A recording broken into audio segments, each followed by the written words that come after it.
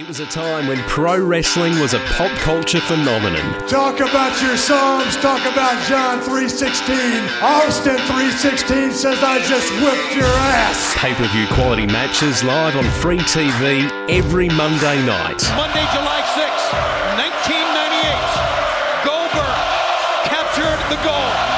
Goldberg, at age 31, is the heavyweight champion of the world. We look back at the battle between WCW Monday Nitro and WWF Monday Night Raw. It's me, Austin! Oh, son of a bitch! What? It's me, Austin! It was me all along, Austin! This is Reliving the War with Simon Tackler and Nims Azor. You can call this the New World Order of Wrestling, brother!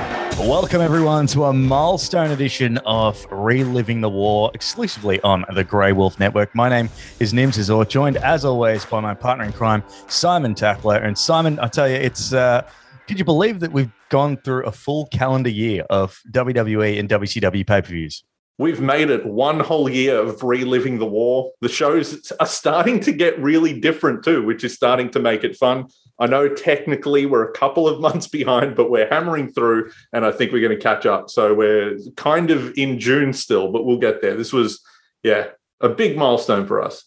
Yeah, it certainly was. And as we always like to do, to quote Bobby Heenan, who is the third man and whose side is he on? So we always like to bring in a guest when it comes to reliving the war. And I do want to welcome the one and only Jack Trainer, who is a podcast guru, an absolute superstar for the good people at Wavelength. And Jack, first off, thanks for joining us here on Reliving the War, man. No, thank you very much for having me. This is really exciting. First off, I do want to apologize if I butchered your title. And secondly, we can put that all in the description. But I want to ask you, man, 1997, where were you as a human being, let alone a wrestling fan? So I was 7 years old. I was born in 1990. So you basically just take the last two numbers of any year and you can figure out how old I am really quickly. So I was 7, and I wasn't actually a wrestling fan. I'm a really late to life wrestling fan. I got into wrestling at the ripe old age of 19, 2009, peak Viper Randy Orton era. What was I doing? 7.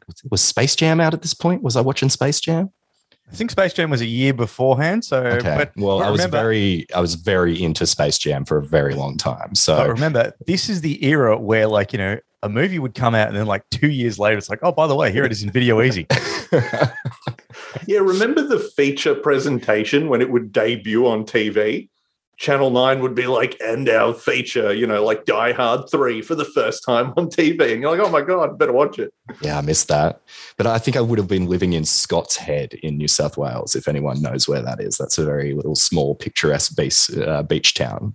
There you go. So, and I find it interesting that 2009 is when you sort of came into, being a wrestling fan, because you were sort of the peak of, just before the peak of the huge CM Punk, John Cena sort of thing. So you got in at a good time, and you basically missed all the crap of the Ruthless Aggression era.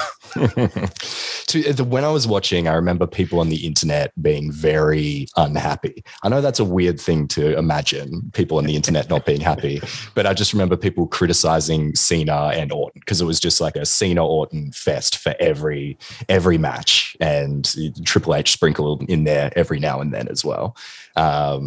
I remember people criticizing the hell out of that. But yeah, then I think it was Punk was on SmackDown, and SmackDown was obviously the better show for a long stretch of time there.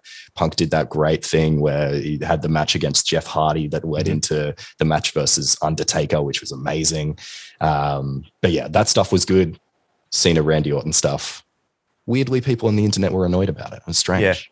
Yeah. It's funny because I think we've reached that age in terms of time that has passed where people are just like, man, wasn't Randy, we were so lucky to be able to see peak Cena and peak Orton back in the day. It's like, you hated it. Don't say that you liked it now. But I actually saw one of those listicle articles of here's 5 years that Randy Orton was motivated and 5 years that he wasn't.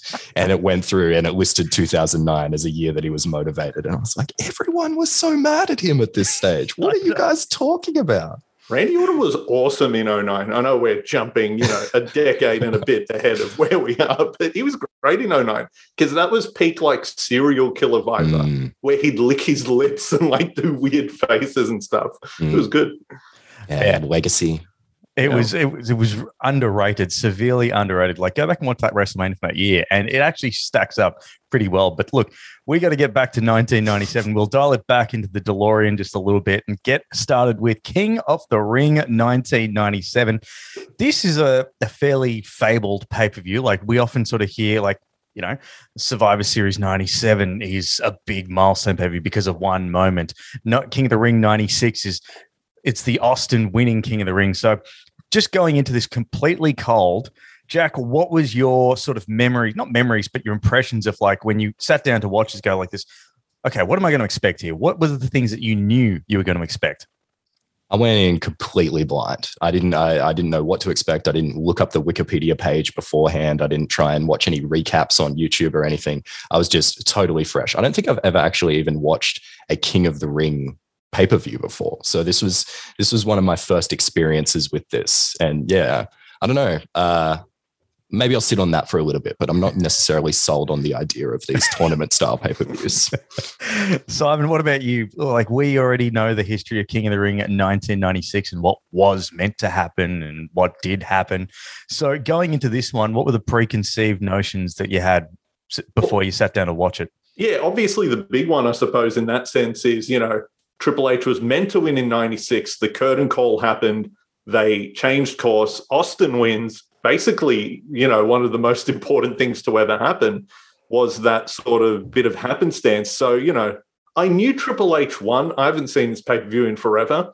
It doesn't feel as big as you would expect, but it sort of pays off, later into his run because they actually talk about it on air and sort of break the fourth wall with all of this that happened. So, yeah, it was kind of cool to see it without any of that, just the kayfabe version.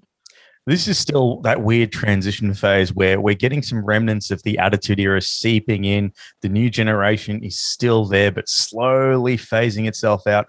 We'll start off with the opening montage. Jack, we've said often that the WWF's pay-per-view packages, even when you put them literally side by side, next to WCW's video packages looks like they were done by a year 10 media student, which is not having a go. That's just what it was like back in 1996, 1997. So when you're going in completely fresh and you're given the WWF nice, slick, polished sort of here's what you can expect in the show kind of voiceovers and the jump cuts and whatnot. What were your first impressions? So they've always been great at this, right? It's always been something that it stands out about WWF, WWE is their video packages that they put together. But I did not know that they were producing these kinds of like old school trailer style promo packages here with that LaFontaine guy doing the voiceover. No, it's not LaFontaine. We looked it up. It's a guy called Jim Fagan who did the NBA on NBC as well. He's awesome. The NBA on NBC guy. Yeah, that's the best. He's got a great voice. Yeah, and like, a night of firsts, all that kind of stuff going into this was it was a sign of the times is what it felt like to me watching that, along with the horror movie music that was playing in the background of this thing. What did you guys think? I really liked it because to me, this is what a video package should look like. Like to me, this is peak video package. Cool voiceover, scary music, black and white, real dramatic. It sells it like it's serious. None of this, we're going to play Flow Rider over clips of WrestleMania clips. I don't like how they've, really polished it up to where it's like WWE is fun. Like back here, it was like they want to kill each other. The only thing that stood out to me is like a little bit iffy and a weird sign of the times. They're like, and Farouk might become the first African-American champion. WWE has existed for decades by this point already. And they're saying it like, it could happen. Really weird.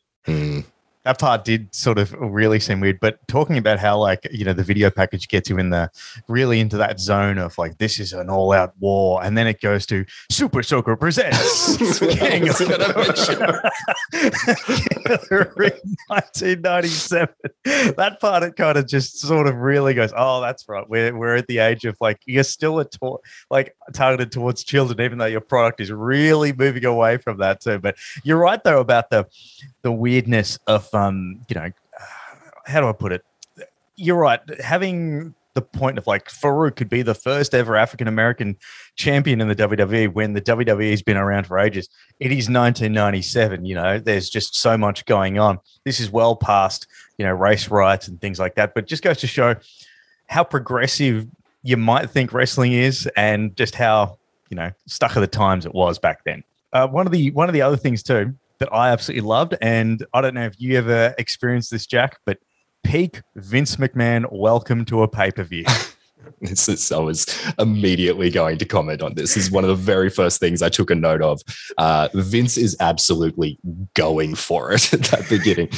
This is my first time watching Vince do a full show's commentary, and my goodness. And then going into like his master of ceremonies mode as well, when he stands up and like runs down the different commentary desks. Did he do that at every pay-per-view? No, that was weird. That stood out to me as well. Like the welcome everyone, that's Vince McMahon trademark. Staple, yep. But when he stood up and was like, and here's Raymond Rougeau, and here's Hugo Savinovich, he's never done that. That was weird. It felt unplanned when he did it. Like it felt like he stood up and his back was to the camera. He's he didn't feel like he was close enough to his microphone. Like it felt like he was slightly off. It felt like Vince was just like, I'm the owner of the company. I feel like doing this right now. And he says, come with me, Mr. Cameraman, as well. The best way I can sort of describe it is this is the equivalent of having a best man speech that goes on where the guy gets a bit too comfortable with the microphone, just like, whoa. Okay, look, I know we gave you a little bit of rope here, but you need to dial it down a smidge. We get to our first match, which is Ahmed Johnson versus Triple H with China. One thing that Simon and I always love to point out here when we've been reliving these pay-per-views is some of the commentary. There are some lines here and there, especially with Jerry the King Lawler, that just don't really age too well. There is a line where JR that really stood out for me. It's the first note I've got, where he mentions China being sexy. I'm sure it is to some people. She surely is, says Vince. I thought that was weird.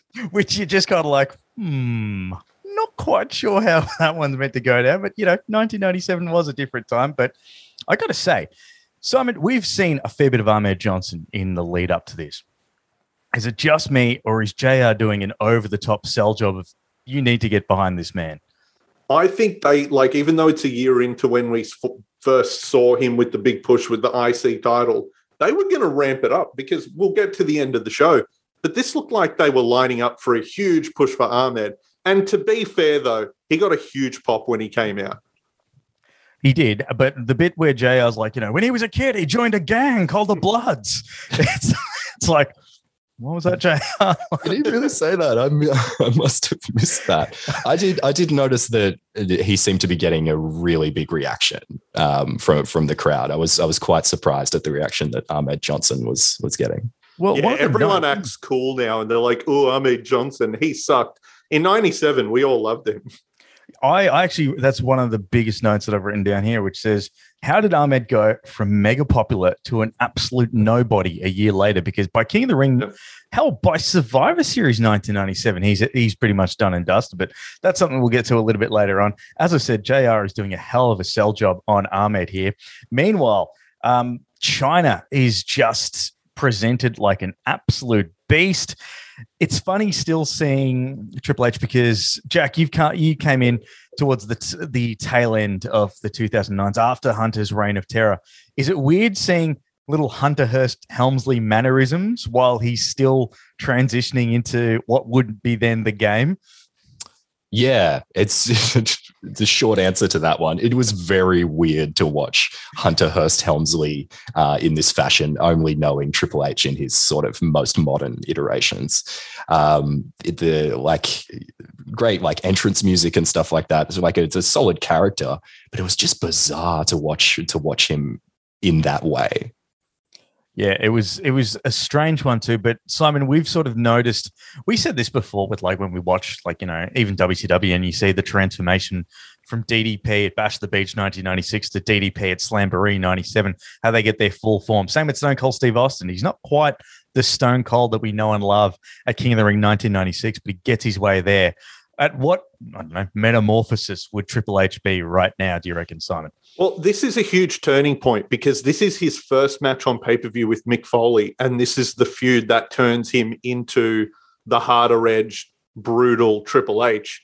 They wrestle 3 pay-per-views in a row starting from this one. The next one is a brawl and a street fight, and then at SummerSlam, it's a cage match. Sorry for the spoilers, but that's where we see the more brawling side of Triple H, and then that leads straight into DX. So this is the big turning point for him. Although JR, like we mentioned last month, JR is still claiming that Triple H lives in Greenwich and grew up with a wrestling tutor. Let it go, JR. No one believes that. It's the dumbest gimmick ever. He had servants and maids and a wrestling tutor, according to JR. Meanwhile, Ahmed Johnson lived at home in the projects with 88 brothers and sisters while he was, robbing cars to pay the rent, et cetera, et cetera. But look, what do we think of the match? And this is a quite a bit of a change of pace from our usual WWF style in the new generation, because we actually sort of see, well, and also, Jack, I'm assuming this is one of the first times you've seen Ahmed Johnson in action. The very first time that I've seen Ahmed Johnson in action. I found this match to be painfully slow to watch. The amount of posturing to the crowd for what felt like the first 2/3 of this match. It was struggling to maintain my attention, and the amount of times that Ahmed Johnson removed his hands from his own hips felt very minimal. Feels like I could count them on one hand. Yeah, it's amazing how Ahmed Johnson sort of, if you ever look back at the late 90s or mid 90s WWF video games, and you see how the character models are all they've probably used the mocap from Ahmed Johnson, because everyone stands like that. But Simon, what did you think of the match as well? Because we've seen a lot of the rise of Ahmed Johnson here. Is it just me, or one, did he look more glistening than normal? He looked like an LJN action figure. And secondly, sloppy. I didn't recall him being as sloppy as this. I've been pretty forgiving to Ahmed Johnson watching all of his matches, and we've usually said it's a bit of fun, brawling. He does these high-impact moves. This was his worst match on pay-per-view. I really thought it would be better because Triple H was in there as well. On the glistening thing, you're right. Ahmed Johnson was one of the shiniest and wettest people I've ever seen in my life, which is funny because Triple H was super dry, whereas a few years later, it would become Triple H's trademark to be super wet. So I feel like he looked at Ahmed and he's like, that's the one thing I'm taking from you. I want to be that wet. And he did. That's the thing that he took in the locker room chat beforehand. It's as they're running through the match, and Ahmed's tipping a bottle of water, and he said, Triple H is just sort of it seems like a great idea. That's why the match wasn't good. Triple H was too busy just asking about wetness and not planning any good spots. Wetness is the right amount of wetness. Is that a full bottle? Is that a gallon bottle? What do you do? What's then the temperature? Howard Finkel starts announcing, and they're like, oh, no, we haven't planned anything. But yeah, look, a bit of China interference here leads to Triple H's win. This was going to be a recurring theme. Something that I did want to note too, is this, Simon, is this the last King of the Ring where they really go out with the traditional royalty sort of gimmick? Because King of the Ring 1998 was very much the off with their heads one, wasn't it? Yeah, and they really changed it. It's all black and white, and we would see that branding for 98 to 2002. Yeah, this is the last one with this logo. They revamp it and sort of stick with it next year, up until its first demise in 2002. Yeah, but let's get straight to the next match, which seems to happen. Do you reckon? Did we get an edited version off this pay-per-view on the WWE Network because it seemed to go straight to the next match. Normally there's like filler bits and stuff like that. I happened to notice that it was just very short and sharp. It did come around quick. I agree with you, Nims. I found myself feeling like, match is over. Maybe I can get up and grab a glass of water. And then the next match was already starting. Yeah, there was normally because I noticed there was no like little, and here's Shawn Michaels online. Go to AIM and type in WWF chat, and you could talk to him on your 56K modem. But yeah, it goes straight into Mankind versus Jerry Lawler. I'll tell you what, if you needed a bathroom break, Jack, this was the best match to do it because. First off, like Mick Foley just goes into these weird soliloquies that were just so ahead of its time. What did you think of that? Because you obviously know the legend that comes with Mick Foley, but this is his he's still in his early days of the WWE. Yeah. So this is one of the earliest matches of his that I've watched. And I don't think I realized how like quote unquote over he was as a baby face in these early days. The sort of how much the crowd was behind him surprised me quite a fair bit watching this. But the thing that really jumped out to me watching Mankind come to this ring is like his mask is great, but my goodness, his wrestling tights, and maybe this is a controversial opinion, but his wrestling tights are some of the dumbest looking outfits that anyone has made. He looks like he sewed that on his nan's overlocker before coming to the ring. Like it's the dodgiest looking outfit. I think sadly no one's had worse ring gear throughout their whole career than Mick Foley. Like none of it's good. Yeah, I really don't think that there'd be someone out there going, "Now, come on, Jack, that was a damn like that was an absolute classic." No, I'm pretty sure that was across the board when people first saw him. First off, you'd see him in WCW's Cactus Jack, and then just sort of go, "The hell are you wearing, man? Was all the budget on the mask? Like, what's going on here?" But we get ourselves a nice long promo from Mick there, and he mentions Paul Bearer, et cetera, But I tell you, Vince McMahon just seems to be absolutely loving what's going on at the moment. There's often that criticism of the WWE that like, it's for an audience of one. At this point in time, you could just tell Vince is just like, I don't care what you people, what you want to read. No, soliloquies, damn it. Also, I thought Mick Foley's promo, even though the crowd was into it and it was really well spoken and everything, it was too smart. He was talking about, the Emperor has no clothes and like all this fancy stuff. And the crowd was like, which point is like the catchphrase bit where we cheer? Like what's the big, like, this is the line. They didn't know. This was too highbrow for 1997. And the Emperor has no clothes. That was like the hammer line of this thing. And it's like, the Emperor has no clothes. And the crowd was like, oh, yeah. Like I noted down zero reaction from the crowd after he said that. Yeah, it was very much like they were like, Emperor? There's no Emperor. Who's the Emperor? So, and then Jerry Lawler comes out and does his shtick of absolutely berating fans during his entrance. This was very much a staple of Jerry Lawler back then because, like, aside from his feud with Bret Hart, Simon, which was even then was mostly promos, King's mainly known for his smack talking rather than his in-ring work in the WWF, isn't he? Yeah, in the WWE, it was all about him just commentary, berating people. Anytime he'd have a match, it was basically this: roast everyone on the way to the ring and then get your ass kicked. This was toned down, though. We've seen Jerry go way harder in previous promos. This was, I think he pushed it too far on some of the other ones, and they were like, tone it down. Because even though he called that woman, like, you should be back at the massage parlor, he has said way worse to people so much worse previously. He said, was the massage parlor closed today?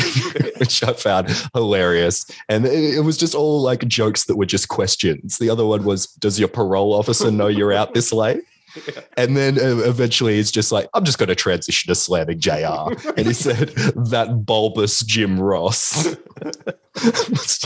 Amazing. He also says the Vince McMahon line was so brutal. He's like, hey, Vince, you wouldn't want Mankind to die because then you'll be the ugliest man on earth. Like, yes.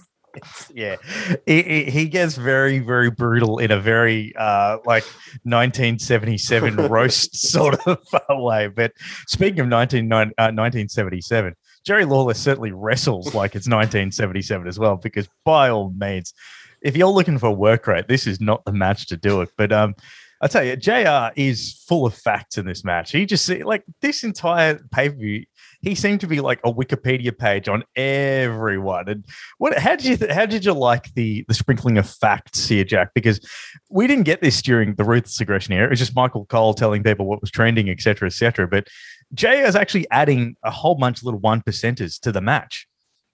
I like it. It's fun to hear the JR. Like I'm not the biggest like JR is the greatest commentary person of all time. I'm not one of those people. But I thought he added a lot of value with that kind of stuff, and it was fun. Though it was this match that I started noticing how mismatched JR and Vince are as a commentary team.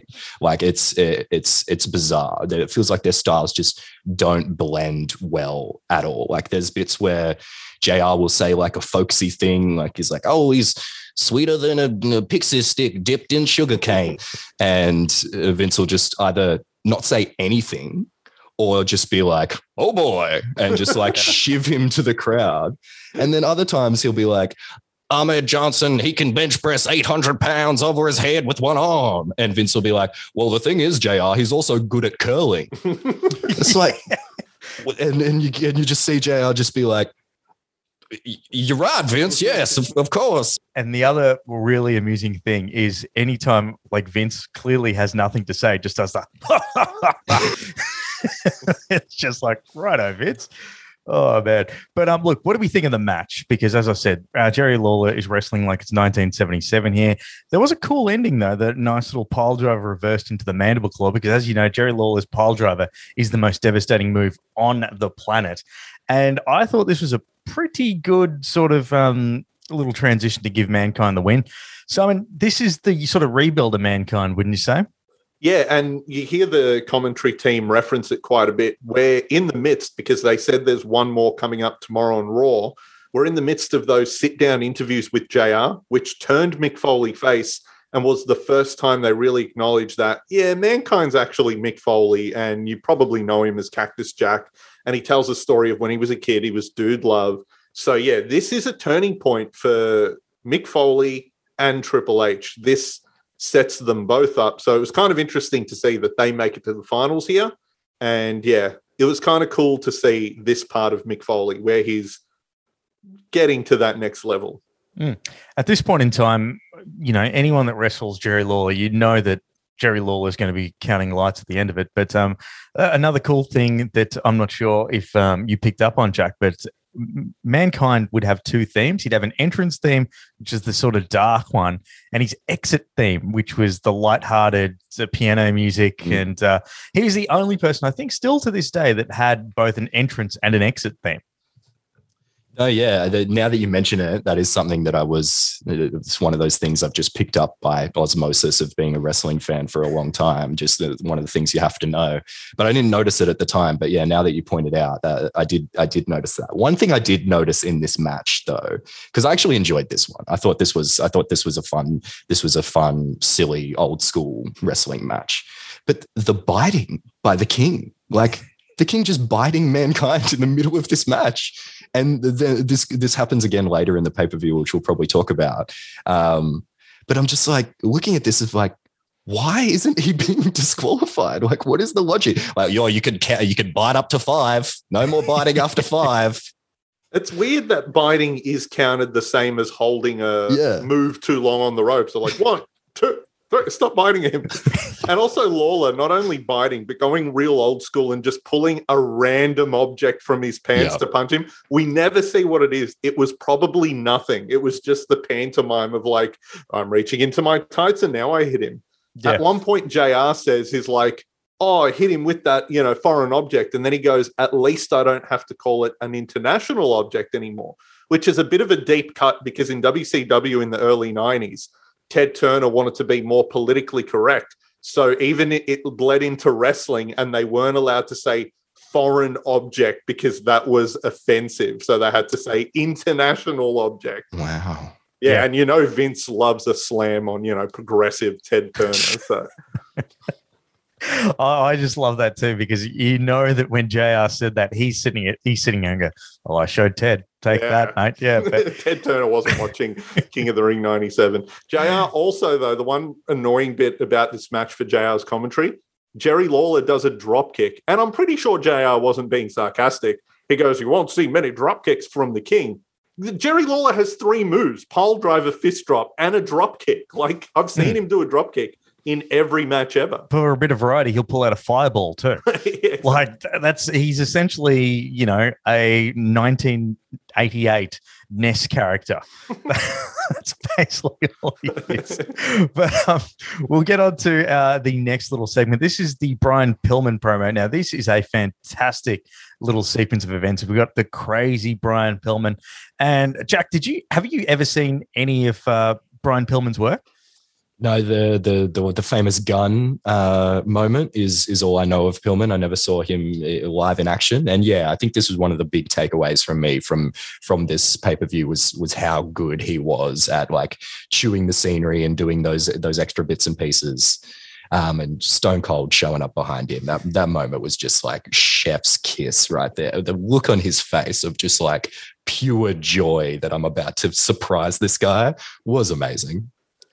It was fantastic because Austin knew just he's the only guy that could do such panto sort of moves like that and still look like a badass. And Simon, what did you think of just first off, Austin and beating people up in toilets? He seems like whoever was directing him to be a heel must have really thought like, Happy Days is bad people hang out in toilets in Happy Days. This must be what all heels do. Yeah.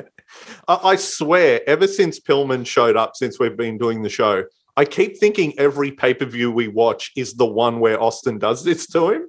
So when I saw Austin show up, I thought, oh my God, it's finally the one. And you're right. Austin is like the king of the bathroom brawl. I like to imagine Austin set up the camera in the toilet because there was a camera in the cubicle. Yeah, I reckon Austin set it up and is like, I'm going to grab this Pillman and do this to him because that was good. And as dumb as that is, makes no sense. That's classic Attitude Era. And this was like, the birth of the pointless camera backstage. It was so good. Which also led to the great line from Vince. Do you call that a swirly, JR? Vince knows. He swirly kids in high school. So that's so good. But we get to our next match, which is Crush versus Goldust. I got to say here, is it just me? Because we've seen a lot of Nation of Domination matches, Simon, but does it seem like Crush is checked out here? Crush is the worst guy in the nation. I was trying to think watching this match. We've never seen a good Crush match on this show. I don't think I've seen a good Crush match, full stop. I don't know if it gets any better for him, but oh my God, when I saw him come out, I was like, oh no, not Crush. It is weird though. On this one show, we're getting face Mankind and face Goldust. In this era, you don't really think either of them was, but yeah. This is also probably the Goldust that you would know. You would be a little bit more familiar with, Jack, because he's gone away from the how do I put this? The theatrics, as they used to say, which is brackets. He's acting like a homosexual. Boo this man. No. It's theatrics. But Goldust, he's kind of got the same kit. This is the one that he would then lead on to wear into the Attitude Era and the Ruthless Aggression Era, as opposed to the weird white and gold one. So this looks like a more familiar Goldust to the one that we know and grew to love. But what did you think of the match first off? Because I'm going to assume when you're going through the WWE Network, typing in best Crush matches isn't the first thing that comes to mind. Yeah, no, I resubscribed just to watch this, and after I searched for best Crush matches, then I jumped over to King of the Ring. No, this was once again first time watching Crush wrestle, which is going to be a theme for this whole show.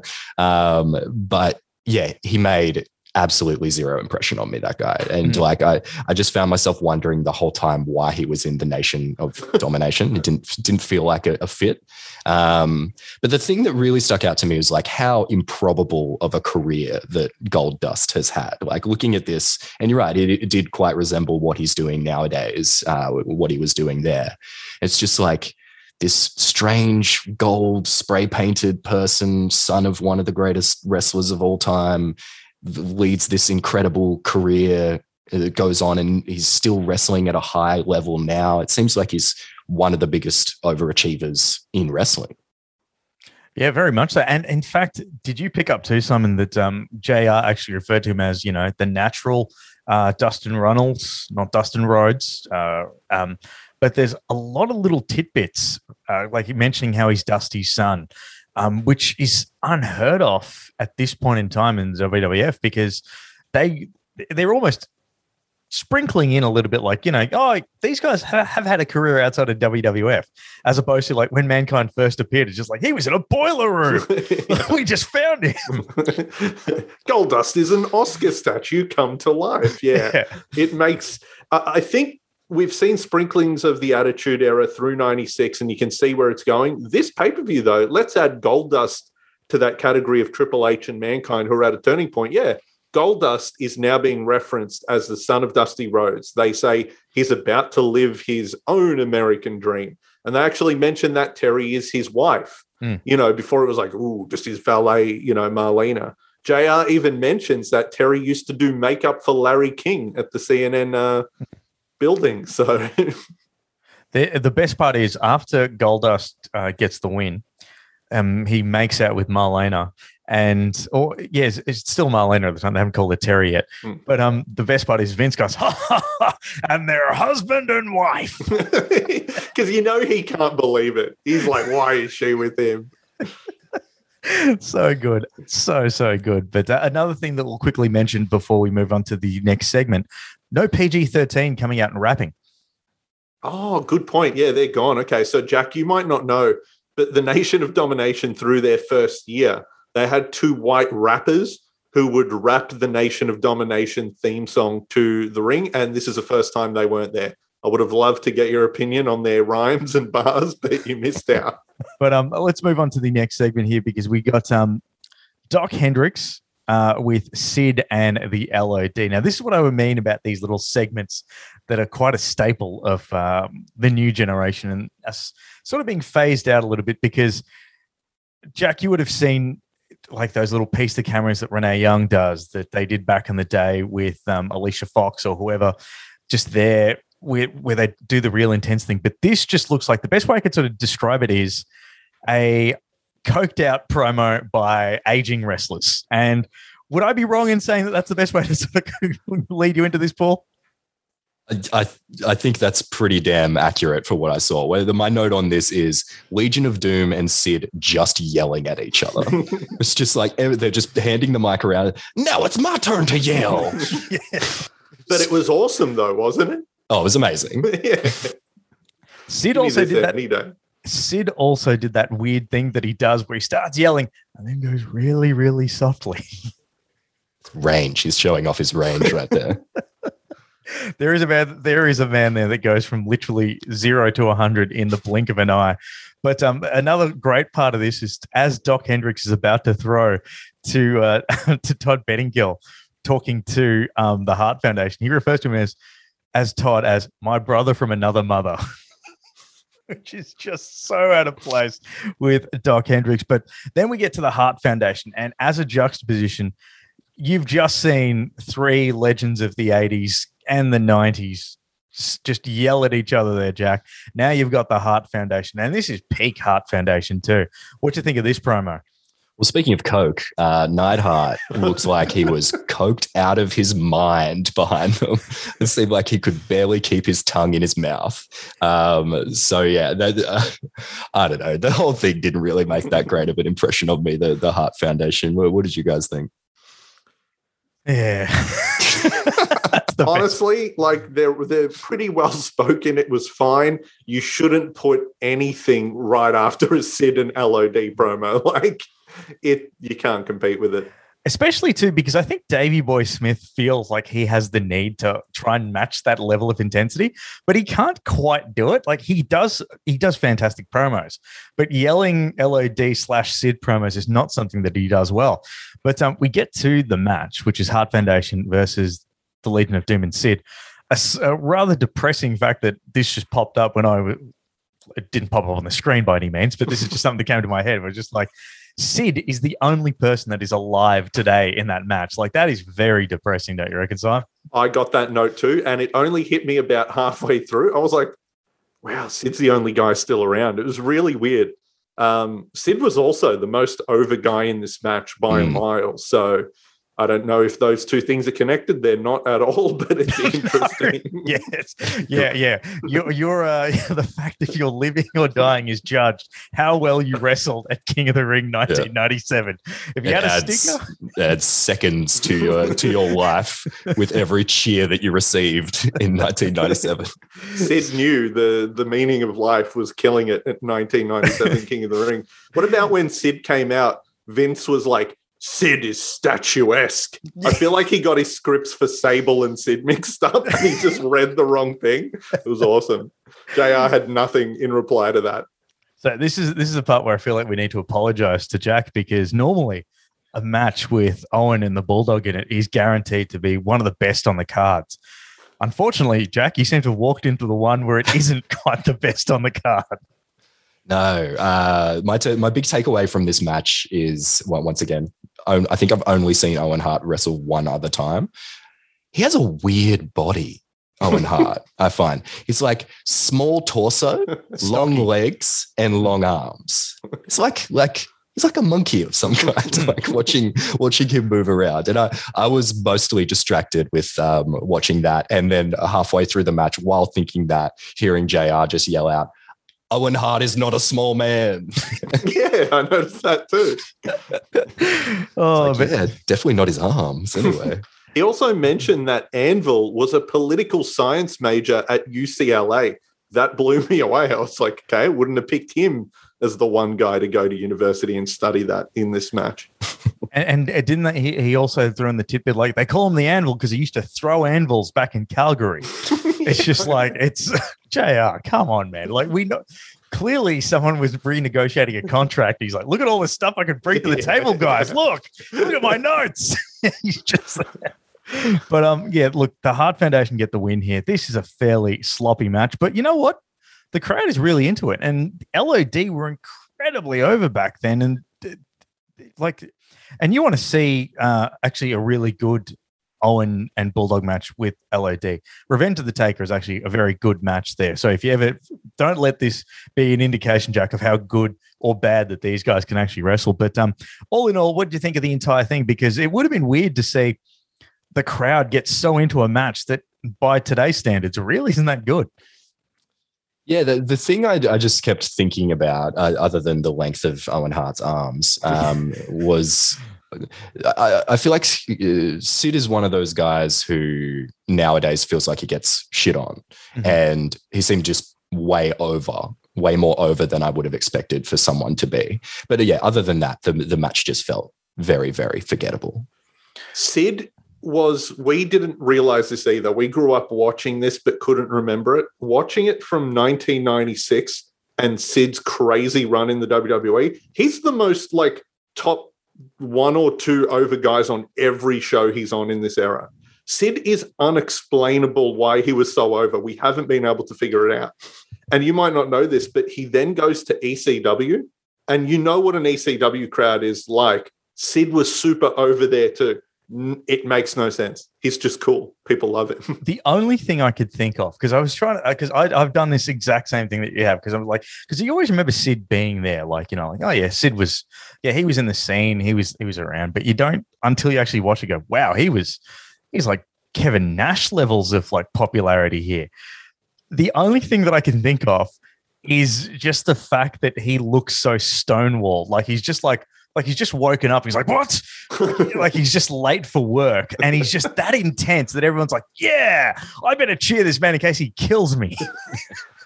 But look at how into it he is during his entrance. He genuinely looks like he's having fun, like getting the crowd to cheer. Sometimes you don't see that. And you're like, oh, this guy hates people. He's just doing his job. Sid looks like he enjoyed it a lot. He does the most aggressive fist bumps. If you see the way he like just punches the fists of the crowd, you're like, whoa, you're going to take out a child one day doing that. Well, we get to Matter of wrist. yeah. As we move on to the next little segment, we get a cool little recap of Steve Austin winning the King of the Ring with a little package here. Now, for those playing at home, like this was. Do you think this is the moment? And I'll turn to you here, Simon. Do you reckon this is the moment where they sort of realize, like, wow, that was actually a pretty big deal last year? Yeah, I think so, because we noticed he wasn't on every pay-per-view right after King of the Ring 96. I think they weren't sure of what they had. But yeah, a year after, they're like, wow, that changed everything for us. We've got this guy who is on fire, and now they're handling him really well a year later. And this is where the cool little WWF revisionist history bits comes in, because when you watch that, Jack, does it not look like this was the plan all along? I can't speak to this without getting into my stone cold stuff that I want to talk about later. So I agree with you is what I will say. But yeah, this was a really, really cool little package. We then get to Todd Pettingill with Mankind. Foley's promos, as you say, Simon, they're too smart for this audience. And that's not a shot at the audience. That's just the level of intellect that that Mankind has and Mick Foley has as a performer. I mean, and the best way I could sort of put it is like, could you imagine an NRL post-match where they're talking to, I don't know, Josh Addo-Carr, and all of a sudden he breaks out into soliloquy? It's not going to work because people will be like, are you happy with the win or not, Josh? Just go with that. Just tell me you want to kick some ass and do it for America. Yeah, I think Foley gets it very soon after this when he has more fun. But actually, with this promo, Jack, what did you think of the interviewer, Todd Pettingill? Because he's a guy who had a kind of a bad rep years later where people were like, oh, he was just another one of these Michael Cole type guys. But watching it back, he's really, really good at his job, we've thought. That's my top note on this segment is, who is this interview guy? He's pretty good. I was really, really impressed with him. And he's like, lots of energy, didn't do that modern WWE thing of like, after he gets yelled at, just to stare into space awkwardly at the end. Like, it felt like, if people were imitating that style now, like we'd have a much better product. Yeah, very much so. And it's funny too, because he's actually, I think he's actually a DJ now, isn't he? Like, he's an actual announcer. Like, does he still have a radio show, Simon? I think from what I understand, he had a radio career before the WWE, and then it's kept taking off in New York. So he ended up committing to that, leaving WWE. I think he's still an announcer now, and he's very good. Like, you can tell. Like, he's looking back, he might be the best straight up broadcaster WWE hired. He's very good. And WWE have gone back to that well with Todd Pettingill, with the recent NXT in Your Houses. He's also been a presenter on their DVDs, and he gets it. He understands the performance and at the same time the level of that you need to be a proper announcer. So you're right. He's probably one of the best, if not the best that they've ever hired. But we'll get to the King of the Ring final. It's Triple H versus Mankind. Now, I've said that I've loved JR's commentary the entire time, and this is peak JR commentary here. But Jack, what did you think of this final? Because it's a rivalry as old as time. It's a staple of the Attitude Era. Triple H and Mankind as rivals going head to head. This is like their first clash on pay-per-view. Did it live up to any sort of hype that you went in, or any preconceived sort of thoughts about it? This is the match that I started to notice how mismatched JR and Vince were. So I was a little bit more focused in on that. And by the way, just going back to the promo for the interview for 1 second, the movie quote that Mick Foley does at the end, where he says, "I just can't wait to be king." Yes. He quotes The Lion King. The Lion King, yeah. Oh, was that what it was? Well, yes, that song. Well, the best part about it, though, when he says, "I just can't wait to be king," he's like, Vince completely no-sells it too. Like, how about that? He wants to be king. And you're like, Vince didn't watch Lion King. But it's like, are you deliberately doing it so people at Disney don't go, hang on a second, what did he just say? Or do you genuinely not get the Lion King joke? Because it seemed like no one did. No one. I didn't, to be honest, so... Biggest Disney movie of all time. I know. And I straight over the wrestling fans' heads. Legit, in this era, I watched The Lion King at the cinema 3 times. Wow. So, yeah, I should have remembered. Well, I suppose if Mick sang it, you probably would have picked it. It would have triggered me and taken me right back. You know, let's face it, no one really knows too many of the Lion King soundtracks that were spoken words. So we'll give you a quick pass there. But what did you think of the match here, Jack? So the other thing that stood out to me in this match was that Mankind got bitten by the King, so decided to bite Triple H in return in this match. That was the main thing that stood out to me about this. But I thought this was a fun match. Oh, actually, no. The main thing that stood out to me was Mankind nearly decapitating himself in the middle of this match when his neck got caught in the twisted ropes. That was scary. That's an amazing spot that Mick Foley would do. That's actually how he lost his ear. So that's like a recurring Mick Foley special. Yeah, and I think everyone is like, why would you do that? Like the way the crowd reacts to that, the way Vince and JR react to it, like everyone seems like we nearly saw a man just die. The same thing that he always does too with the little Cactus Jack elbow where he sort of runs off the apron and just dives onto concrete. You're just like, Mick, no, what are you like? There's a reason you can't walk now, dude. Yeah. Like, just settle down. What about the backwards bump off the apron to smash the back of his head in the guardrail? He did it in this match, and we've seen him do it before. Don't do that. It's not a good idea. Yet no one has less regard for their physical well-being than Mick Foley did. I think he's learned from that now and sort of passes on to future generations. Like, hey, maybe dial it down a smidge. Jack, we talk about how Triple H is such a staple of the late Ruthless Aggression, early sort of PG era of the WWE. If it's not for Mick Foley, because it just seems like since this pay-per-view, Mick Foley's entire premise and purpose of being in the WWF is to make Triple H a star. Triple H comes out a lot better out of this match than he did out of that first match. So it makes sense. And China just walloping the hell out of him with the King's scepter as well was pretty amazing. And then the end of the match of just Triple H just beating the hell out of Mankind with the crown was pretty amazing. Yeah, Triple H has discussed this years later. He beat him up with the crown, and he would do it again and again every time they would give him a new crown because they're like, hey, man, you wrecked the last one. He was doing it on purpose because he didn't want to wear it as his gimmick. So he would just break it or lose it at shows. So knowing that and then watching this, it's kind of funny. He was like, I'm going to beat him with this crown. Amazing. The thing I loved about it too, that big old crown, do you reckon that's why they sort of just made King of the Ring 1998 like, oh, let's just move away from the royal theme because it's just like, look, we're spending too much money on crowns here, guys. Triple H became a hero in the locker room. He ruined all the crowns. No one has to wear one again. I just like that, someone's going through the books tax time, just like, we seem to have spent a lot of money on crowns. What's going on there? But look, it was a really cool little end there. Triple H, he had the same level, and now that's the first time I've ever heard that Triple H didn't want to wear the crown, which sort of makes sense a little bit now. But he almost has that little awkwardness as Todd Pettingill goes to coronate him as King of the Ring.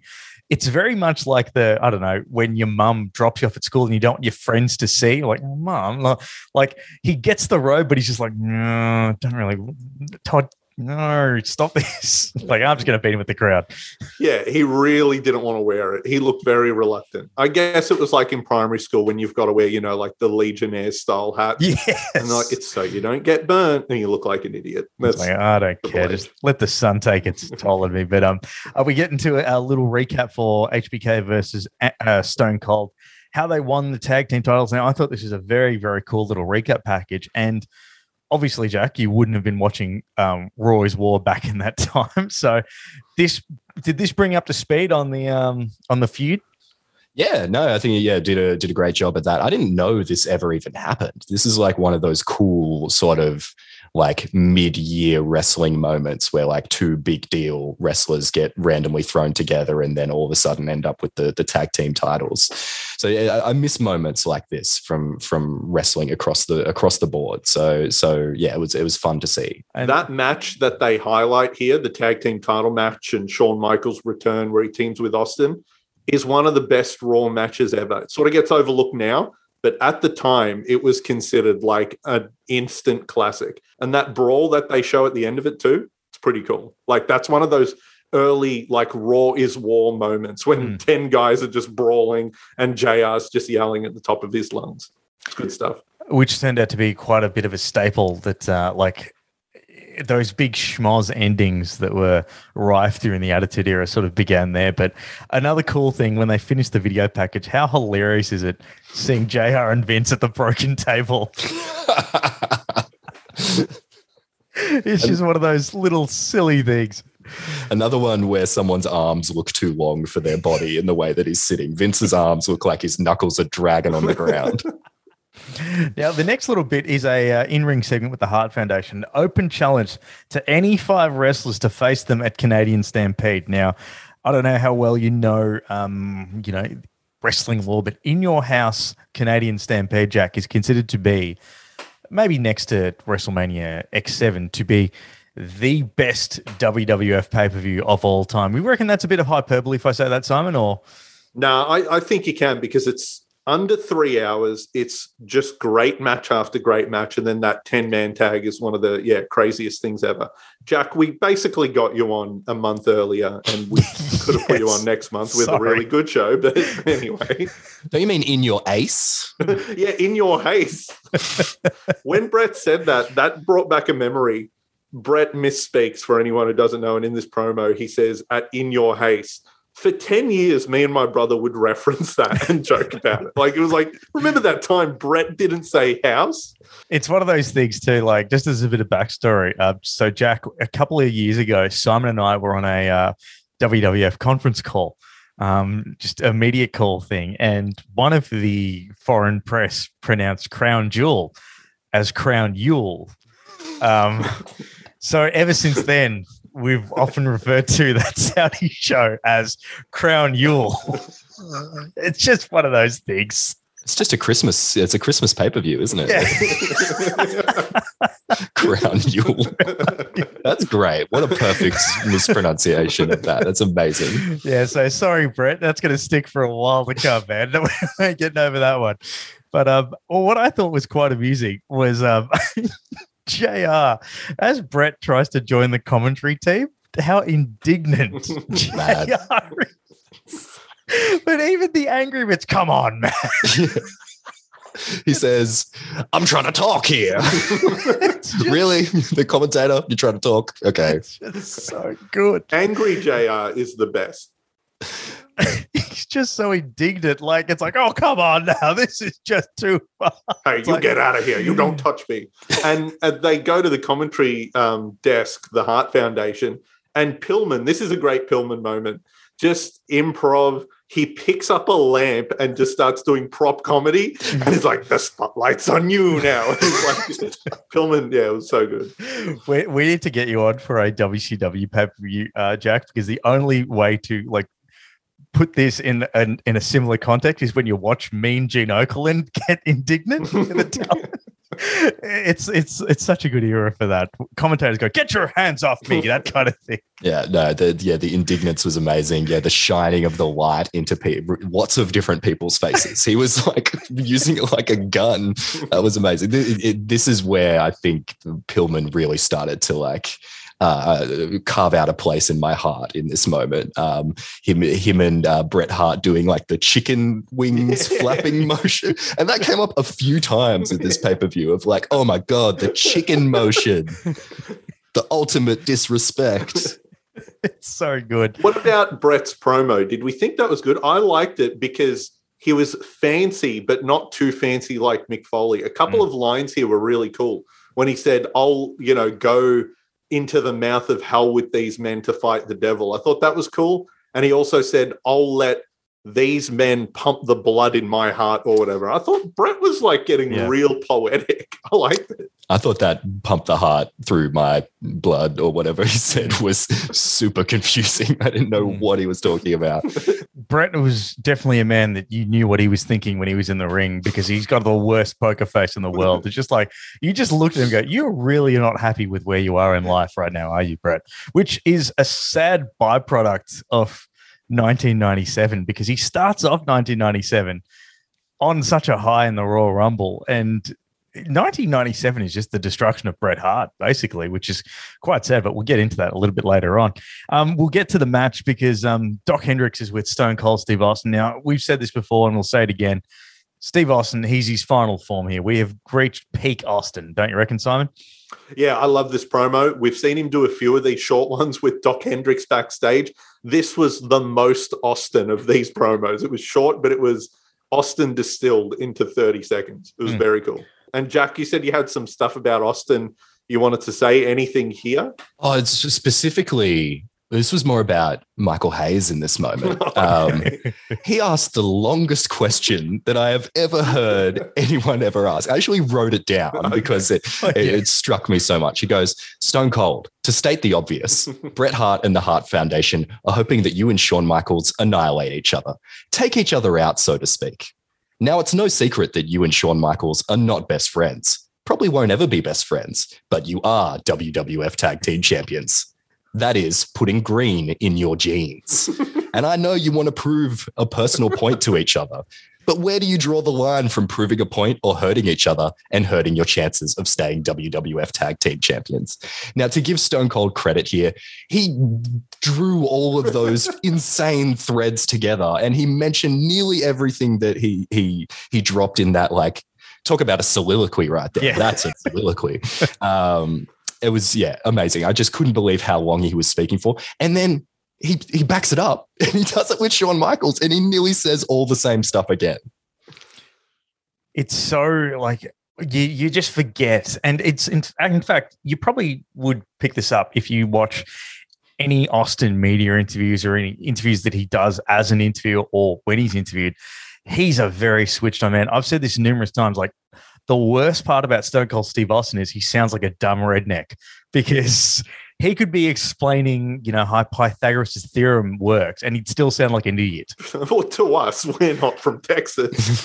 We don't want to offend the great people of Texas. This is true. Yeah, that's true. He sounds like a real idiot. But I think he's well-spoken, though, and, especially when he became a podcaster. It's very funny. The excitement that you see out of Stone Cold nowadays when he's like popping up for a little media appearance is what always amazes me. Like, there's a recent time where he was reviewing like famous athletes chugging beer. And like he'd been sort of normal media training sort of up until that point of the interview. Then they're like, oh, we're going to look at some of these videos. Some of these famous athletes have been chugging beers publicly recently. You see him lean forward in his chair, get super excited, and he commentates the beer chugging as if it's a sport. And I remember at the end, the guy finishes the beer chug and Stone Cold goes, I like it. That boy's got a future. It's like, what a funny line to say. So yeah, give him credit. Maybe not he's no Hollywood scientist or anything like that. But he's got personality, doesn't he? Okay, well, that's interesting, Jack, because you said you started watching in 2009. You've obviously seen a lot of Austin like segments and promos, he would do later in some of the classic ones. What about some people who try to be contrarian and be cool and they're like, yeah, you know what? Austin wasn't that good. For you didn't live through that era. Where do you rate him as a talker and a promo? Oh, he's not a controversial opinion here. He's right at the very top. Like, I think the example just then of like P.S. Hayes just like saying all of this nonsense and just like all these different details, and then Stone Cold being able to like, I'm going to pick out all the key details of those things that you just said and reference them all and then tie them into a bow and then be super entertaining, but also build up the match, do all those little bits and pieces. It's really second to none in what I've seen in wrestling. It's also, I mean, we're not even, 2 hours removed from him creeping up on Brian Pillman like he was a Scooby-Doo villain and then putting his head in the toilet and looking like a badass doing it, not like, what is this? Like, it was actually, you're right. There is something about his presence that it was lightning in a bottle. It was just so good. But you've seen, being a fan in the 2009s and the 2010s, the old "Let's go Cena sucks" sort of chant. Shawn Michaels basically invented that. If you look at the crowd here, that same thing happens to him. Yeah, no, that's a really good point. I was struck by just how beautiful Shawn Michaels is, though, watching this match, watching young Shawn Michaels here. That hair is just incredible. Another thing, too, is like, as I said, the women are shrieking during his entrance, and there are a lot of children dressed up as Shawn Michaels here. I don't know if you guys picked up on that in the crowd. Like, it just seemed like there must have been a big sale at the cosplay factory for kids' Shawn Michaels gear. I don't know about kids dressing up like Shawn Michaels. I've always felt that's a bit weird. Yeah, that one's a little bit strange because essentially his entire character is somewhat of a male gigolo, essentially. What did you? I guess you wouldn't have seen this, Jack. What about women giving Shawn Michaels flowers? That would happen at a lot of pay-per-views.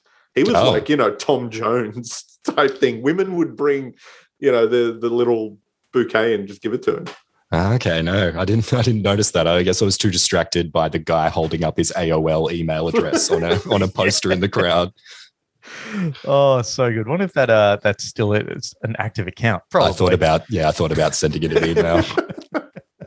I reckon that guy probably regrets it now that in 2021 they're probably like, I'm just going to send them an email. Hey man, so you're King of the Ring 1997. Still watch wrestling? Were you a Brett or a Shawn guy? Hit me back. But this is a fairly unique match because it's really got that big match feel. When Austin and HBK go face to face into the stare down, you can just see Vince at the comedy table go, "This is money," kind of thing. But this is also, I reckon this is probably the last match where both guys are at their wrestling peaks because they would never. You look at their match at WrestleMania 14, it's much more for brawl. This is actually a wrestling match, don't you reckon, Simon? Yeah, I love this match. I haven't seen it in years. I remember really liking it because it is weird. It's them at their physical peak, and this match is great. Like, it felt like they, both these guys, hugely influenced by Ric Flair, and it felt like they both said, let's go have an old school Ric Flair style match, and that's what this felt like. It's a shame they couldn't have this kind of match at WrestleMania 14 because of both their injuries. If they did, I know that match is, regarded as like a classic because it's the crowning of Austin, but if they had this match there, it would be considered one of the greatest WrestleMania matches ever, I think. It just was missing that sort of, it's a big important match with a clean ending. It sort of just doesn't have an ending. I will say, though, one thing I never realized as a kid watching this, I never understood why they had a clean, straight-up technical wrestling match. It makes sense with their promos. They both said, I don't like the guy, but we're tag team champions. We don't want to hurt each other. I thought that was brilliant, too. Yeah, very, very smart stuff there.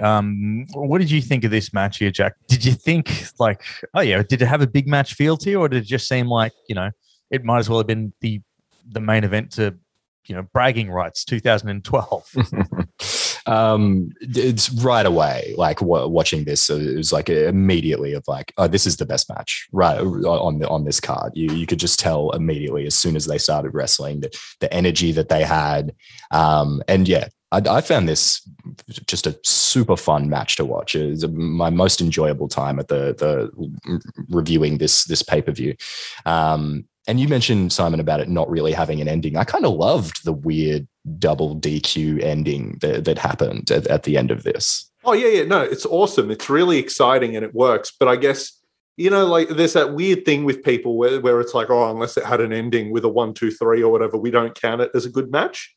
I feel like this is forgotten in time because of the ending, even though as a story, again, it plays into the story. Both these guys are so crazy and they hate each other. They're just going to beat up all the refs. It was pretty exciting. And Earl Hebner working triple duty at this pay-per-view. Like, he's in a suit at one point when the Hart Foundation try and get on commentary. No, that's his twin brother, Dave Hebner. Oh, okay, of course. How is he in so many places at once? It's amazing. It's the Bella twins with less sex appeal, basically. What Simon's trying to say. More like it. It's twin magic. Another cool thing is we need to remember too, Austin, even though he's incredibly popular here at the moment, is still a bad guy. Like, this is still a heel versus face match because HBK is still a good guy, despite the fact that he's getting a couple of boos here and there. The cheers are mainly from women and children, whereas Austin, he's getting a lot of the reverse, where like people, it's such an odd little match to watch when you think of it in a meta sort of way like that. But like the ending, as you mentioned, it's a bit of a schmoz, but it fits the storyline perfectly. And Jack, I think you sort of hit the nail on the head there. Like it was right for the story it was part of. Like, it's not like it's a big blow-off match. As part of the greater narrative of Austin and Michaels and the Hart Foundation and being tag team champions, like everything weaves in so well, doesn't it? Yeah, no. The thing that really jumped out to me about that ending was JR yelling out at the end, "Both men are losers." I thought that was pretty amazing. But no, yeah, it was. I found it really fun. I can't think of the last double DQ match I've seen. Like, I feel like that's something that you see a lot more in real sport than you do in doing something like wrestling. And just like the thing of like, Stone Cold gets annoyed and stunners the referee, and then another referee comes in and doesn't count, tries to wake up the other guy. So Shawn Michaels gets annoyed and super kicks the other referee. It's just like, oh, this is wrestling right here. This is why I watch wrestling, for this stupidity. The best part about the other ref coming in to wake up the first ref, Tim White, I believe is the ref that's on the ground. The crowd, when he goes to check on the other one, they're all like, what are you doing? The crowd actually acknowledges, like, what is this man up to? But yeah, it's very, very cool and a very nice little match. This is a feud that will continue on, and there's so many different layers between the Hart Foundation and between the Hart Foundation, Stone Cold Steve Austin, HBK. You then factor in Triple H later on and China forming DX. Like, there's just so many layers, and the WWF are really, really sort of putting together. The best way I could describe it is they're making a cool little lasagna of storyline here. Just putting each layer in, and the finished product is going to be fantastic when we get to it. But could we please? There's one final thing I need to touch on in here. So we've spoken a lot about JR with his historical commentary and his Wikipedia referencing. There's a bit in this match where he draws the longest bow of any bow that he draws in this whole pay-per-view. He starts out by saying, "Great weekend for horse racing." And then he starts making these comparisons that, like, Stone Cold and Shawn Michaels are both horses and they're both racing in the same different events, and it's calling them thoroughbreds. And like, I feel like if there was any one time where it was okay for Vince to shiv JR, it was that time, because it was just nonsense. I've got a note on that too. I'm glad you brought it up, because when he said big weekend of horse racing, and he goes, "We got two great horses here." Most just tenuous link ever. And then he went on to say, Shawn Michaels, he's won a lot of races, but Austin, he just won his first, and he's gonna win a lot more later. And Vince is like, just no idea. Vince is very much like, move on, old man. Oh no, we're still going back here. Oh, come on. And also, just one more thing. This match had so many like great moments. At one point, Shawn Michaels gets mooned, which was like a classic Shawn Michaels spot. The crowd pops huge, like one of the biggest pops of the night. But then the audio of the commentary cuts out for about 20 seconds. What on earth did JR say when that happened? Is what I want to know. The crowd does lose it at that moment. And he's not like, there's not that much cheek that comes out either. Like, it's Michaels is kind of like dummy thick at this point in terms of booty. But like, yeah, he doesn't show that much, but the crowd is like acting like they just got a full peep show. Yeah. And as Simon mentioned, Shawn Michaels' ass makes surprisingly more appearances during the New Generation era than you'd think would happen. But we'll get to our main event here, which is Farouk versus The Undertaker. I want to quickly touch on Todd Pettingill chatting to Farouk in the Nation of Domination beforehand. Now, Paul Bearer has recently, as a bit of backstory here, Jack, he betrayed The Undertaker, started with Mankind. Now he's back with The Undertaker. And Simon, correct me if I'm wrong, he's got some blackmail. He's holding a big dark secret that Undertaker doesn't want revealed. That's right, isn't it? Yeah, so Undertaker has burnt Paul Bearer. Paul Bearer said, "I'm going to reveal your secret if you don't work for me." Paul Bearer, we're seeing him with red hair now and no makeup because the burnt face changed his hair color in kayfabe, which is hilarious. So this also leads to one of the most questionable and one of those lines where I had to sit up and be like, did he actually say that? So Farouk is talking about The Undertaker and he just sort of says, da, da, da, da, da, da. He's really selling the match. It's actually a really, really cool line, but it also makes you go, ooh. And I'm pretty sure you guys know what I'm going to say here. Whereas Farouk says to Todd Pettengill, don't you worry about Paul Bearer and his blackmail. You worry about this blackmail. And he points to himself. And it's just like, whoa. Dude. It's kind of awesome, though. It is kind of cool. You forget like how much of a badass Farouk as leader of the Nation of Domination was back in the day. And Jack, when you were watching that promo, because I'm sure you remember Ron Simmons as the damn guy. Have you seen him this intense? No, and I don't know if I've seen him looked more ashamed after he said that blackmail line. Like there a bit, he speaks, and then you see his face just be like, "Dude, that one got away from me." It looks like he's not happy to be saying that. Interesting though that because he actually was the first ever African American champion in American pro wrestling, winning the WCW title off Vader in, was it 93, Simon? Yeah, early 90s. But yeah, he already was the first black champion. They just didn't count it here in WWE. And they used, I love that. Like, they go into so many layers of mentioning, you might remember Mick Foley as Cactus Jack. You might remember, Dustin Rhodes. He's the son of the American Dream, et cetera, et cetera. But in the match where you can actually have the first ever black WWF champion that's got the man that was the first ever black wrestling champion, and you'd mention it 0 times, a little bit strange. And could you imagine promoting something like that now to be like the first ever black champion and then not delivering on it? Yeah, that's true, actually. People would riot. Oh my God, yeah. I never thought it. Because everyone would think, oh, cool, we're historic. They can't say it and not do it. But they're like, nah, we're not doing that. And Vince goes on to say, as the match is starting, you're talking about Farouk, he says, he certainly has played the race card. Yeah. No, that was a big part of this feud. I watched these Raws years ago. It's really weird because even The Undertaker is like, you haven't been held down because you're black. You're being held down because you're not good. Like, it's really, really weird where you're like, should he be the good guy in this story? Yeah, no, it's like it shows how far we've come as a society that he was made into the bad guy pretty much just for being black. Well, a year later, DX would infamously don blackface and make fun of the nation. So it shows you where they still were as a company. Timely. Yeah, it's so when you go back and think, 1997, you don't think just like, wow, that's almost cracking two sticks together and lighting a fire kind of stuff there. But no, that existed. But what did you think of this match? Because I don't know, it just seemed very, very, very underwhelming to me, especially after the high. I mean, Jack, you have just seen HBK versus Austin. First time you're watching Healer in 1997. Hey, you know what? They've got to go with a bang.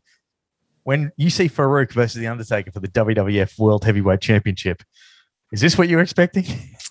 Well, when Farouk hits the ring and the Undertaker is there and they're standing next to each other and they're sort of roughly the same size, you're like, this is going to be one of those Undertaker matches, isn't it? And right away, it is one of those Undertaker matches. Just super slow paced. Just didn't move the needle for me at all.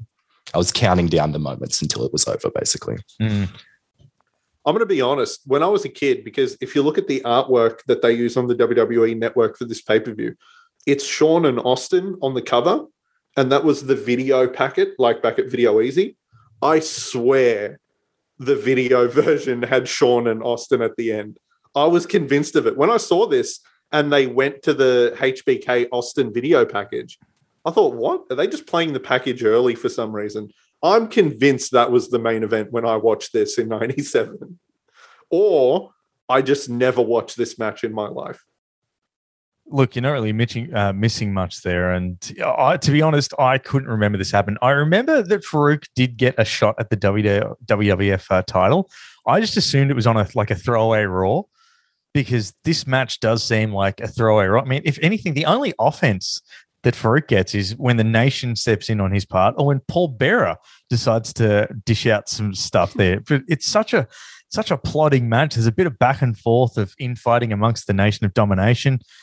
But Undertaker does that thing too, where he just single-handedly takes out the Nation of Domination. I don't know where to sort of start and because this match is all over the place, and it's not one that I would hunt down. And it's such a poor dessert to the main course of Austin versus HBK. I will say one great spot though, when Taker went for old school. Or in this case, current school. Current, when he just went to school. I don't know if he got pushed or jumped, but he just did like a trust fall or like a stage dive onto the Nation to the outside. That was kind of cool. Yeah, when JR called it a crossbody, but he just sort of fell. He fell backwards. Wasn't a crossbody. I don't know if it was this match, but JR at one point said, "It's a different story horizontal." I don't know the context, but I just kept thinking it sounds like a pickup line JR would use. And I just kept thinking about it, like a girl just saying, "You're not my type." And he's like, "It's a different story horizontal." And we're all the same with the lights off. Yeah. Now, this is just such a poor match here. A tombstone and Taker single-handedly takes out the Nation of Domination. I don't think anyone went in there thinking that Farouk was going to walk out WWF champion, but post-match, Paul Bearer is ordering Taker to chokeslam Farouk, which I didn't quite understand. Like, there was no real issue between the Nation. It's not like this is a blood feud. I mean, Simon, could you shed any context that I might be missing here? I didn't understand it. I think it was just Paul Bearer, controlling the Undertaker and wanted him to do heelish things and do his bidding. But the crowd was never going to boo that because they don't like Farouk. We've been told, don't cheer Farouk. So it was just weird. And then, of course, Ahmed Johnson comes out. He's been feuding with Farouk for a whole year. And he comes out and mumbles a bunch of garbage. I didn't catch 90% of what Ahmed said. The only bit I caught was when he said, "He's a human being." And that was it, because now all of a sudden Ahmed was... humanitarian standing up for Farouk. It was just odd.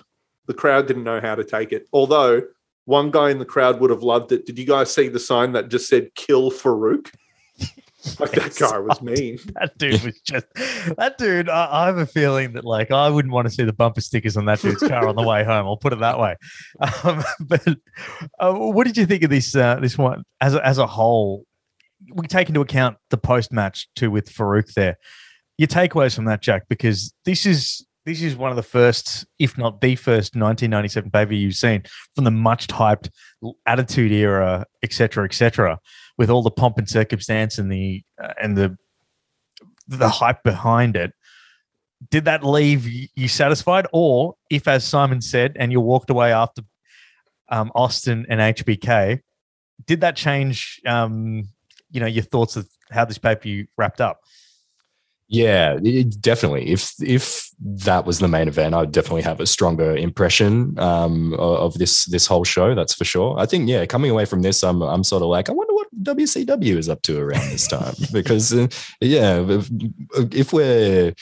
I liked that we had something at the end of that match to make it feel like a main event, like just to have some big stupid wrestling nonsense at the end, and Taker chokeslamming everyone was, that's always fun.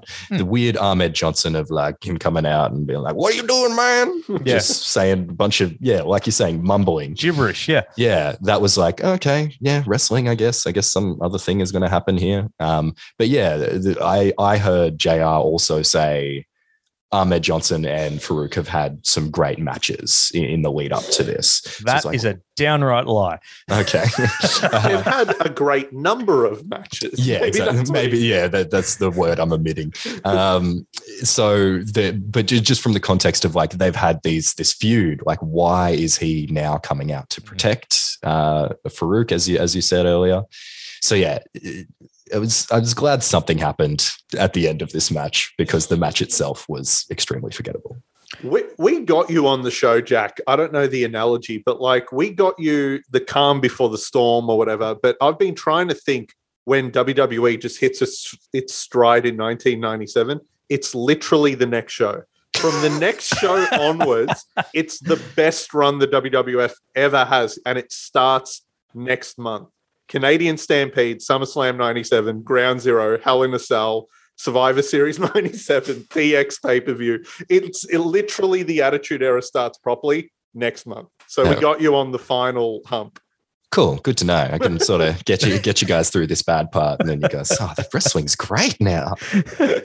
We'll get you on one of those pay-per-views to check back in. Just wait until it's going to have like a dip in the quality of pay-per-views, yes. Then bring me back in there. We'll get you back in 2004 or something. Yeah, when we watch Judgment Day 2000 or something, you're like, actually, no, that's a good one because Undertaker returns. Anyway, we'll move on. We'll push on, but look, Simon, your final thoughts? I'm so glad I got to see HBK in Austin because I remember loving that match and it was still great. One of the most underrated matches of the Attitude Era. Like, everyone should go and watch it. The whole show wasn't great, but it was kind of fun to see Triple H become a bigger deal as well. But yeah, to end on this match, it is a bit of a shame because, a great main event can save a bad show. This did the opposite. Yeah, very much so. And if you are going to go back and watch this, leave after Austin versus HBK. That's the best sort of advice I can give. Before we wrap up, Jack, I'll get your final thoughts on the entire presentation as a whole. You can see those bits and pieces of like the modern wrestling product starting to emerge here, which is, it's interesting to watch the evolution. But I think the metaphor for how I felt of like the whole presentation was sort of demonstrated when Vince like did his Master of Ceremonies thing at the start, where it's like, I'm here, I'm Vince McMahon, I own the company, I'm just going to kind of do whatever I want. And it's not going to have this kind of polish. And it almost felt like this pay-per-view, there was moments in it where you could see Vince just falling out of love with JR's commentary style in this pay-per-view. Like there was a time where JR was like describing, it's like, oh, they're not in this place. And he described sort of like a really desolate place. And Vince responded by going, no, they're here at the King of the Ring. It's a giant event. And it was like, felt like this moment of push and pull between their two perceptions of wrestling, where Vince is like, no, this is legit. This is huge. And this is professional. And you saying all this folksy bullshit is taking away from the professionalism that I want this thing to have. So it felt like these almost these two diverging point of views. Obviously, JR stayed with the company for a lot longer. And it's not like he left after this promo, this pay-per-view or anything like that. No, but you're right. It was a very rocky road for JR there. Like, yes. We often look back as like, as you sort of mentioned, like people fondly look back at, JR and he's one of the best in the business, but like he didn't exactly have the smoothest of runs in the WWF. No, and you can see, like, obviously, like this, it's been said numerous times that Vince doesn't like the Southern accents and things like that. And you could see in this time, I don't agree with him. Obviously, I love JR's commentary. It's fun for someone to add that level of realness to this unrealistic product. But you could just see it's just not Vince's vision for what he wants his wrestling to be. I think that's probably the best way to sort of sum it up. Like, it's like, I got you in here to do my bidding, and you're not doing my bidding. You're not doing what I want you to do here. My toys aren't doing playing the game that I want them to play. Which is a great metaphor for how Vince does run his product. But Simon, all in all, what do you think of the full kit and caboodle here? It was a one-match show, but what a match it was. So I guess, in that sense, at least there was a big positive to take from it. It was like peak Shawn Michaels and peak Steve Austin. If we're going to pick an MVP for this show, which I guess we haven't done for a few months, but for this show, it's got to be Austin. That segment with Pillman, the promo, and the match he had, it's Austin. Yeah, definitely. I don't think you can fault that one. As I sort of mentioned during the pod, it's really highlighted just how much Bret Hart is getting out of the sun here. We saw all of 1996. that he was kind of being phased out, because 96 was the Shawn Michaels show. Michaels was definitely the best wrestler going around every single main event. He was carrying it. He was putting the company on his back, basically. I mean, I don't think there's a single main event that Shawn Michaels had in 1996, Simon, from all the pay-per-views that we watched, that we didn't go, that was the best match on the card. Yeah, easily. Shawn Michaels in 96. I think he was the MVP on every single WWE show we did. Things are changing here, though. Shawn and Brett would be, kind of done by the end of the year, and Austin takes their spot. So, yeah, we're definitely at a turning point. It's an interesting time. Yeah, it certainly is. And one quick little epilogue here before we wrap up. We started off doing this this podcast series with King of the Ring 1996. Do you remember any of the players in 96 and where they are in 1997, Simon? In terms of the wrestlers? No, in terms of the people that were on the card in 1990 in King of the Ring 1996, because we've still got some crossover. Austin, obviously, is still there. We've still got Jerry the King Lawler, of all people, is still a survivor from 96. Two of the biggest guys pushed on that show were Mark Mero and Jake the Snake Roberts. Mm-hmm. They're long gone. Long gone. And another big glaring omission, 1996 King of the Ring, Ultimate Warrior. Got the biggest pop of the night on that show, and he's gone. Nowhere to be seen now. So a lot can happen in a year, and it's been fun recapping all these. There's plenty more to get through. The next pay-per-view that we'll be doing is the WCW Great American Bash. I want to take a quick moment, though, to thank you, Jack, for joining us. Apologies that we got you on the literally last pay-per-view before it all becomes really, really good and the WWF really hits his stride. But we always love getting fresh eyes and a wrestling fan to just delve back and relive, or in this case, experience it for the first time. And man, thanks so much for joining us. No, thank you very much for having me. For me, wrestling is a lot like pizza. Even when it's bad, it's good.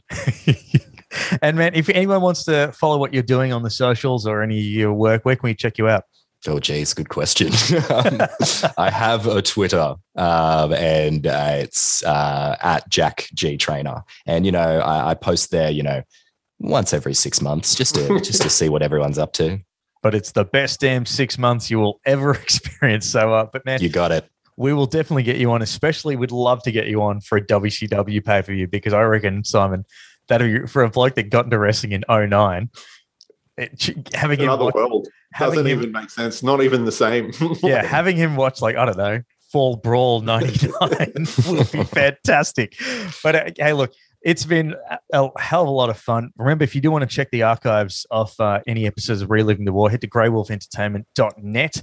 You can follow what's coming up on the podcast by checking out Grey Wolf ENT on the socials, or you can just go to Grey Wolf ENT on Instagram and Twitter. While I'm talking Grey Wolf Entertainment, though, they've got a brand new podcast series called We're Old Now, where Ned and Fitz relive, basically. It's something for nostalgia and geeks like us that sort of miss the good old days. And their first edition is up now. You can check that out live at We're Old Now podcast on Facebook, where they chat to Bill Moseley. Very, very cool chat. So I strongly recommend you check it out. But yeah, Simon, Jack, it's been a lot of fun for Reliving the War. We'll catch you next time for WCW Great American Bash.